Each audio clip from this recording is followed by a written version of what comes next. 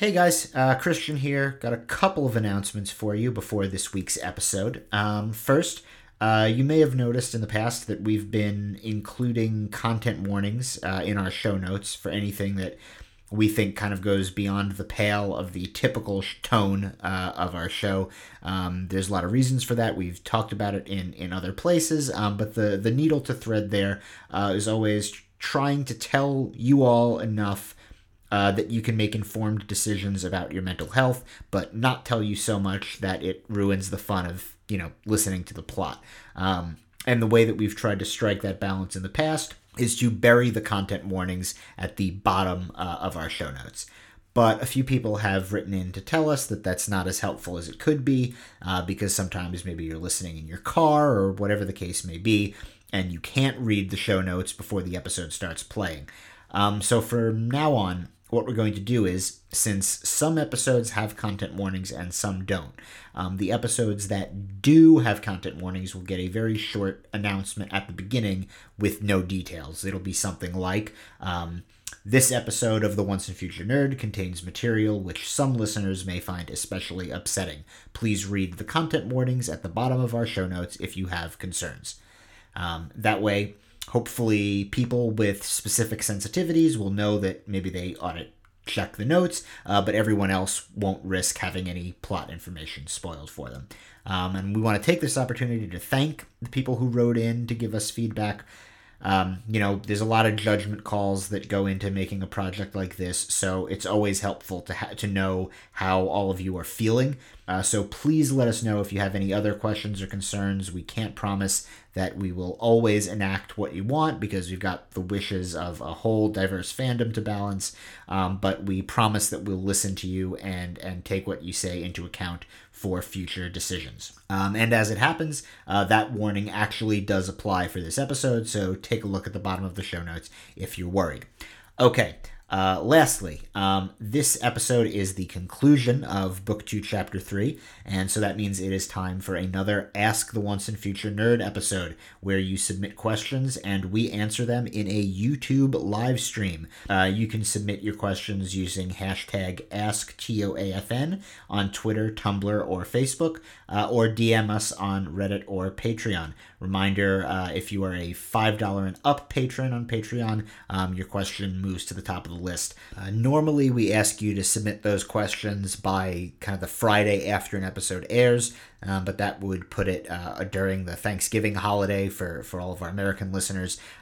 So instead, we're going to ask you to submit all of your questions by Friday, December 1st, and then the live stream will be at a time TBA very, very shortly thereafter, probably that weekend. Okay, that's it for now, and enjoy the episode, and I will talk to you soon.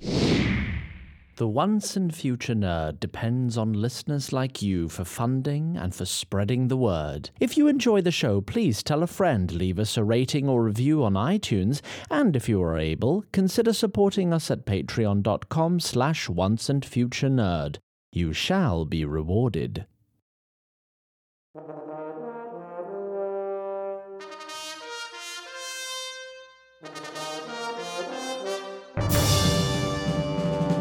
The Once and Future Nerd. Book 2. Myth Made Flesh. Chapter 3. Bridges.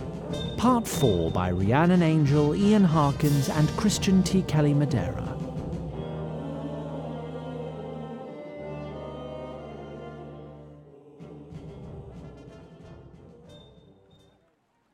We resume our tale in the southern port town of Seahold, nestled against the Sea of the Ancestors, in the shadow of the Keep of Ivan, son of Morris. It was here that Billy's river barge was pulled to dock by a sun-tanned stevedore. Thanks, dude. So listen, my man, I'm trying to find... Do I know you? Probably not, I'm just trying Then to... I'm sure I'm not your man. Shit.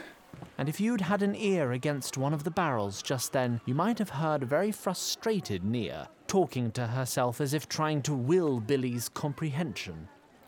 Billy, we talked about this. What did Nia say? Billy searched for someone nearby who looked friendly. His eyes fell upon a woman with greying hair and a hempen robe, who seemed to be finishing a conversation with a small crowd of peasants. She had the air of a teacher, or... no, that's it. A minister. She and the peasants made the sign of the circle around their hearts, and the peasants departed looking fairly pleased with the interaction. Hail and well met, good woman. There we are. Yes? Hello? The woman approached Billy. She looked nearly 50.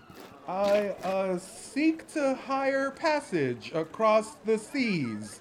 Can you point me towards where I might do so? Aye, of course. See that steeple over yonder? And inside her barrel, Nia cupped her mouth with her hand to conceal a gasp. That's our chapel. For of course one does not easily forget the voice of one's own mother. Head down there, and right across the square you'll find a public house. Big badger on the sign. Most seafaring folk are known to take their meals there. Should find someone to give you a fair price. Many thanks to you. Simple kindness is the least we owe to strangers. Go with Galadin, young man. Oh, right. I have heard that some seafarers are less honorable than others. Are there any you would avoid? This is a decent burg, full of good Galadin-fearing folks. Brigands and rogues find little welcome here. But, between you and me, I've heard some troubling whispers about Otto Olafsson. Nothing for sure, do you know what I mean? But, maybe best to steer clear.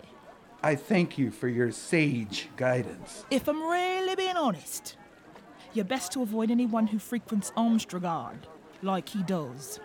City has a way of changing even good folk. In her barrel, Nia hung her head at what she was certain was an admonition in absentia. Okay, thanks again. Safe travels. And Nia could not fully stop at least a few tears from welling up as Billy began carting his friends towards the aforementioned public house, where he of course immediately sought out Captain Otto Olafsson. Amstragard, you say? They told me this would be enough. Yeah, that'll get you there. Fixing to leave at dawn. What about right now? The captain raised an eyebrow at this. I'll gather up the boys. Just you and your cargo? Yeah. Your business is yours, but I do like to have some idea what gets loaded onto my ship. But I don't require it exactly. So, we all set? Not until I've said this. This cargo, it has to breathe, drink, and eat. That's not cargo. That's stowaways. And stowaways go straight overboard. No ifs, ands, or buts. Got that? There's 8, aside from me. 8? No, wait. 9. Well, that's a lot more risk for me then, isn't it? With some reluctance, Billy reached into the travelling pack he had with him. Use your head, lad. Under the table. All right. You can load them up. But they stay in the cargo hold the whole trip. And someone will bring food and drink down. Got that? Fine. So, can we go now? And so by that afternoon, Captain Olafsson had raised his anchor and lowered his sails. And with our party concealed in the cargo hold, he put out to sea. Not a moment too soon either, as the vessel had just cast off when the first banners of the Tal Ohil began appearing on the hill overlooking Seahold. Once they had set off, Billy pried his friends loose of their very unbecoming containers, so that they could at least stretch their legs while confined to the cargo hold.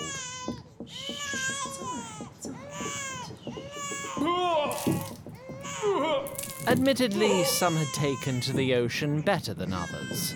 Well, this is all very fucking regal. Sir Brennan, you might have mentioned you were prone to seasickness while we were planning this endeavor. Would it have diminished our need to travel by sea? I could have at least tried to find some ginger or peppermint for you before we left. I ought to be myself again soon. There's nothing left to spew. I don't think I'll ever understand you, Brennan. Regan then took a moment to look out the one porthole available to her. The coastline was plainly visible barely half a mile away. Why the fuck are we still so close to shore? Billy, go get the captain. I gotta talk to him. What's up? I think we're safe overnight, but come the sun, we gotta be further out. Might as well fucking wave to them from here. I can just talk to the captain myself if you want. We've got, like, a good rapport going. No, this is gonna be a pretty tricky needle to thread. I got us this far on my own. Better leave it to Regan, okay, babe? Okay. Hey, Jenny, did you see me steer the barge? It was pretty sweet. No, I was stuffed in a barrel. Oh. But you did it. We got there. Good job. Andrews with a Hail Mary into the end zone. And Williams has it! Put up 6 on the board! One captain coming right up. What? What's that look? You gotta stop stroking him off every time he manages basic shit. Does everything out of your mouth have to be mean and gross? You okay, Nia? What? Yes. Sorry, I'm fine. You had like a, 1,000-yard stare going on. There's been much to mull over as of late. Well, one more hurdle cleared, I suppose. For now.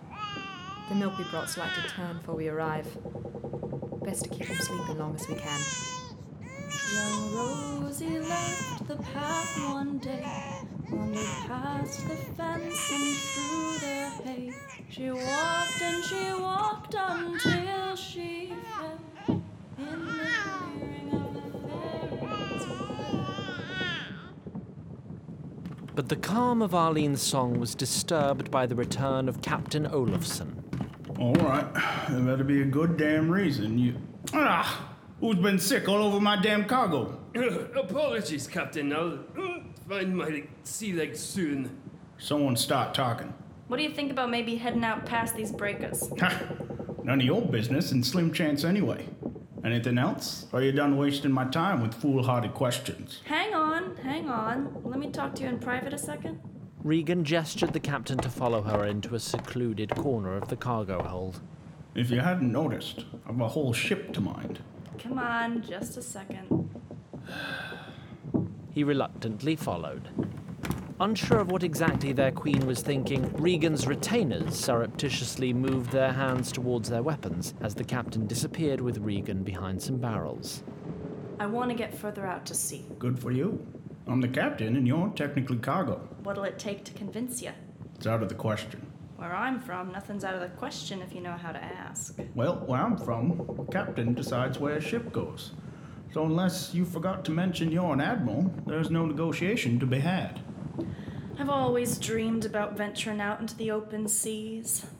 The loneliness, the tossing about. It just thrills me. How about it, Captain? Want to give a girl her wildest dreams? The captain looked down in confusion as Regan clumsily ported his arm with a bandaged mitt. I'm sorry, I've had a rough couple of days. My heart's not in this, but I gotta get out to sea. How much coin will it take? Dear, if you could pay me enough, you'd own your own fleet. Look, I can't give you the details, but... Now, stop right there. I sure as Selbryn don't want to know your business. But I know anyone who pays top dollar to board this rickety hunk of junk is running from something. Or someone. And I know we're too far out for you to be worried about human eyes spotting us. So if you know all that, ain't you worried about getting on a certain pointy-eared someone's shit list if they find us? You see, dear, that'd be much more of a you problem. I've got what you call plausible deniability. You know what that means? You know I do. But there's far worse than elves out on the open seas. You don't know the elves like I do, then. Cutthroat raiders patrol these waters. And beasts that'll make your nightmares piss the britches. Ever seen a squid that could eat a fishing boat whole? Well, I have. Not to mention, that storm up in the mountains might head our way. Best case, we get lost in a fog. Worst case, it turns into a tempest and rips this old gal apart. Whole lot of maybes. My coin is a sure thing. Maybe so. But for the last time, it's my ship. And I'll be taking my leave of you now, before I have to get rude. Ghoul and Grog will come down at sunup. Balls. As soon as the captain was back above board, Regan sought the counsel of her retainers. Anyone got any ideas for persuading the captain? He's a stubborn motherfucker and buying him off won't work. What? He was immune to your feminine wiles? Let me tell you the state of my feminine wiles right now. I've had a cavalry charge, a 3-day hike, and almost died in a fire since my last bath. Plus, I'm wiping my ass with a rag on a stick. It's a fucking shipwreck down there. So if you want to offer to spit shine his masthead, I won't stop you, but you're on your own. Yeah, no thanks. Lady Arlene, perhaps you might cover your ears. I could probably take his crew in a fight if we had to, but then no one knows how to drive this damn boat, so it leaves us ass-fucked and shit out of luck. Your Grace, at the risk of becoming the proverbial hanged messenger. Yelloween was at the moment looking out the porthole with grave concern. What is it? There's an elven frigate maybe 500 yards to port. God's fucking damn it. I think it's just a routine patrol, but small comfort that is. We gotta do something now. When you spoke with the captain, did he let slip any personal details that might be used to apply pressure to him? Not really. Strong, silent type, that one. I have an idea. It's gonna sound a little crazy, but bear with me. I think I know how to control wind. You what now? I could do it in a small area, I think. It's just air pressure. More molecules in one place than another. Should be even easier than lightning, theoretically. No ionic bonds to break. This honestly doesn't shock me. Why must it always be storm magic? Shock. Get it? I shall ride to safety on the wings of the storm. Huh? Sorry, continue. Wind is good, but won't they just correct at the helm? Not if we disconnect the tiller. Good thinking. I could probably get to the pulleys real quiet like. No offense, but we'll need to untie them or something, not just cut them, so we can steer the ship again when we need to. Knots might be a little tough for you right now. You're right. This is getting really fucking old. I'll go. I think if I'm careful, I can avoid detection. Regan stared at Yelloween for a long moment. Shall I, Your Grace? My eyes will be glued to that porthole. If the coast or the elf boats start getting bigger, you're shock food. Now go. Try and keep your bandage dry. I'm worried about your wound. Yelloween bowed his head low before stalking off. All this still depends on the crew not getting wise. Can we keep them distracted somehow? On it. I'm sailing away. A lady, maybe you can help. Help? How? I doubt the sailors could say no to your singing. What's the harm in trying? Better than just sitting around praying. Very well. Your Grace, I think I can help with the crew. Thank you, my lady. That is much appreciated. Jen, you got what you need? Think so. Then Jen closed her eyes and concentrated deeply. And above deck, the sails began to fill ever so slightly. You might recall that General Traft the Unfortunate had recently been drugged and kidnapped by a woodsman. We return to him now, just as he comes to. The first thing he perceived was the sight of his own breath and the stinging nettles of frigid air in his lungs. He tried to move, but found his wrists and ankles spread apart and bound with thick rope, and as he turned his head to the side, he came eye to eye with a corpse, motionless, eyes glazed over, and the first hints of frost just beginning to overtake its skin. What the fuck?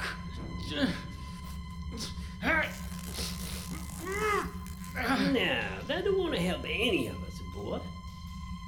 Then Jethro the woodsman walked into view. He wore a robe that may have once been the deep black of the Templars of Discord, but was now a dusty and threadbare grey. And even more disturbing to Traft was the staff with which Jethro now walked, which somehow instilled a very visceral sense of terror in the seasoned warrior. It was sharpened at the bottom, and the markings on it were wrong. The shapes on it were not things that should be, at least in Traft's mind. So, you're a Templar. That what this is about then? Listen, just 'cause I lost the battle, Nay. I put them and their small little minds behind me long ago. Listen, if you just let me go, I can bring you more jewels than you ever seen. Ha! I'm sorry you think I'm such a petty man who cares for baubles and trinkets. Whatever you want, I can get you. Well, now that, I think, is true. Traft began to discern the shapes behind Jethro. Hanging on hooks from the ceiling were frozen corpses in various stages of mutilation and butchery. What the fuck did you do to them? By their tattoos, the corpses were mostly, but not exclusively, orcs. Well, there were mistakes in our explorations. On my part, yeah, but also on theirs. And once the spark's gone out of the body, it's just a meat anyhow. Never could see the sense in wasting it. You're out of your goddamn mind. Oh, I'm not, I promise you. But not for lack of trying. I got a faith in you, though, because we got a mutual friend. Mutual friend? I swear, if this is gonna be some damn scripture-thumping personal Lord and Savior... Oh, who needs scripture when you got the genuine article? You knew Queen Dagmar, didn't you? What's it to you? Well, she's who got me started on this path. Showed me it was possible. What was possible? To walk between the worlds. To move like our shadows do. To become our own shadows. Old man, if I gotta die in this shithole of yours, I wish you get it over with and spare me the God's damn riddles. No, you damn idiot! I need you to survive. But unless you want to end up like old Caleb there, walking around begging for food, licking his own bumhole, then you gotta listen to what I'm telling you. Why would I believe a word out of your mouth? You want to see her again? I know I do. Guess you ain't got a town crier up here, you old coot. Dagmar's dead. Has been for more than a month. Believe me, I heard. You want to see her again? Great. Another loon thinks he can raise the dead. I don't have to raise anything. The gate between the living and the dead is like my table upstairs. Our bodies cannot pass through it, but our shadows, they got a chance. So I ask you again. You want to see her? All right. Why don't you prove it then? Make one of those sorry bastards stand up and start doing a dance. Nay, I cannot with them. Well, that's a shock. They ain't got no wheels left. Soon as a wheel leaves your body, if you ain't careful, it falls through your grasp like a sand. I try to tell them, like I'm telling you, but they didn't believe. And they didn't have no ties to the likes of Dagmar. Yeah, I'm sure that was the problem. She's out there somewhere, boy. I can feel her, and I think you can too. If you knew her, then you always felt like there was something to her that she wasn't letting you see. And when you heard she died, a part of you knew she wasn't really gone. You're bluffing. You're just saying what everyone else thinks after someone dies. Everybody's so damn incredulous these days. Don't move. From a nearby workbench, Jethro retrieved a thick book bound in some crude kind of leather. Traft realized with mounting disgust that the patterns on the leather were also orcish tattoos. There you go.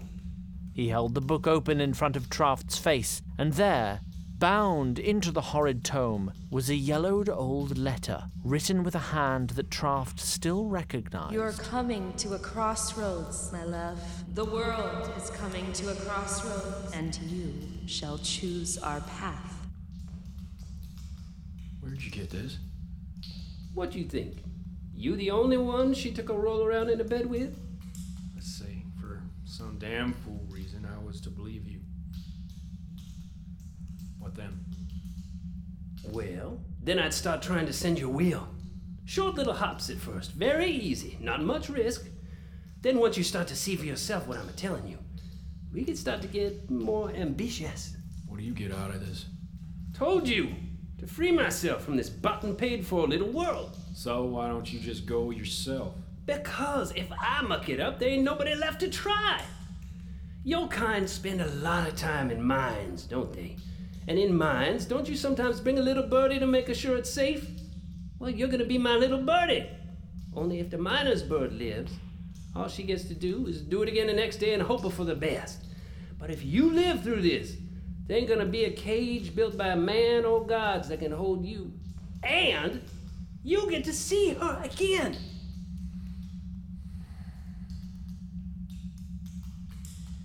What am I supposed to do? Well, for now, just close your eyes and take a few deep breaths. The gnarled old man flipped through his grisly grimoire until he found the spell he sought. There we are. Nice and easy to start. And as he silently mouthed the words of the spell, an unsettling presence crept into the cellar. As the sun rose on Otto Olafsson's ship, the crew found themselves wholly enraptured by Arlene's singing.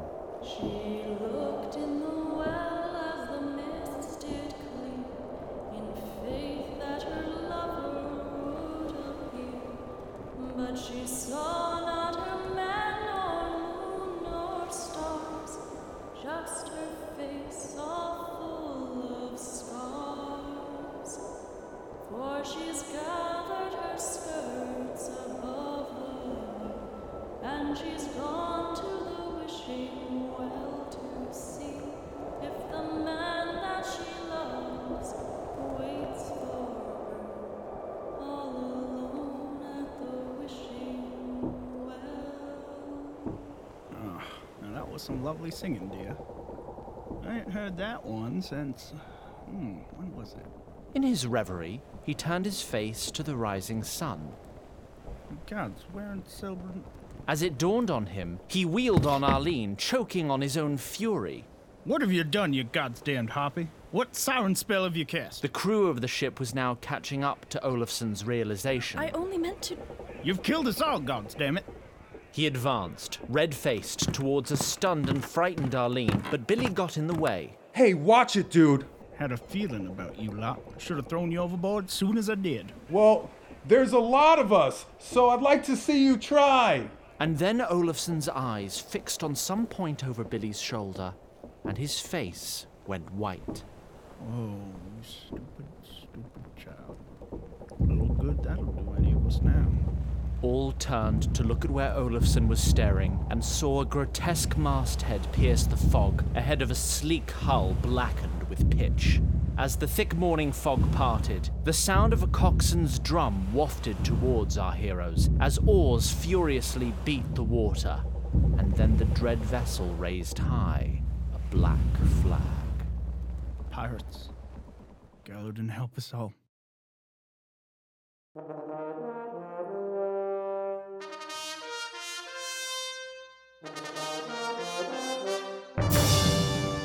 The Once and Future Nerd is directed by Christian T. Kelly Madera. It is created and executive produced by Zach Glass and Christian T. Kelly Madera, and co-executive produced by Jess Kelly Madera. Associate producers are Ryan Cushman, Alex Story, and Michael Zentz. It is performed by Rhiannon Angel, Garrett Arman, Dan Dobransky, Anya Gibeon, Ian Harkins, Shannon Harris, Paul Notice, Juliet Prather, Frank Quarez, Julie Reed, Gregory M. Schultz.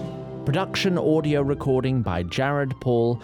Editing by Josh Perot. Post-production mixing and sound design by Dylan Garrity. Tom Lee is our musical director and lead composer, with additional scoring by Chris Montalbo. For more, visit onceandfuturenerd.com or find us on Facebook, Twitter, Tumblr, or Reddit.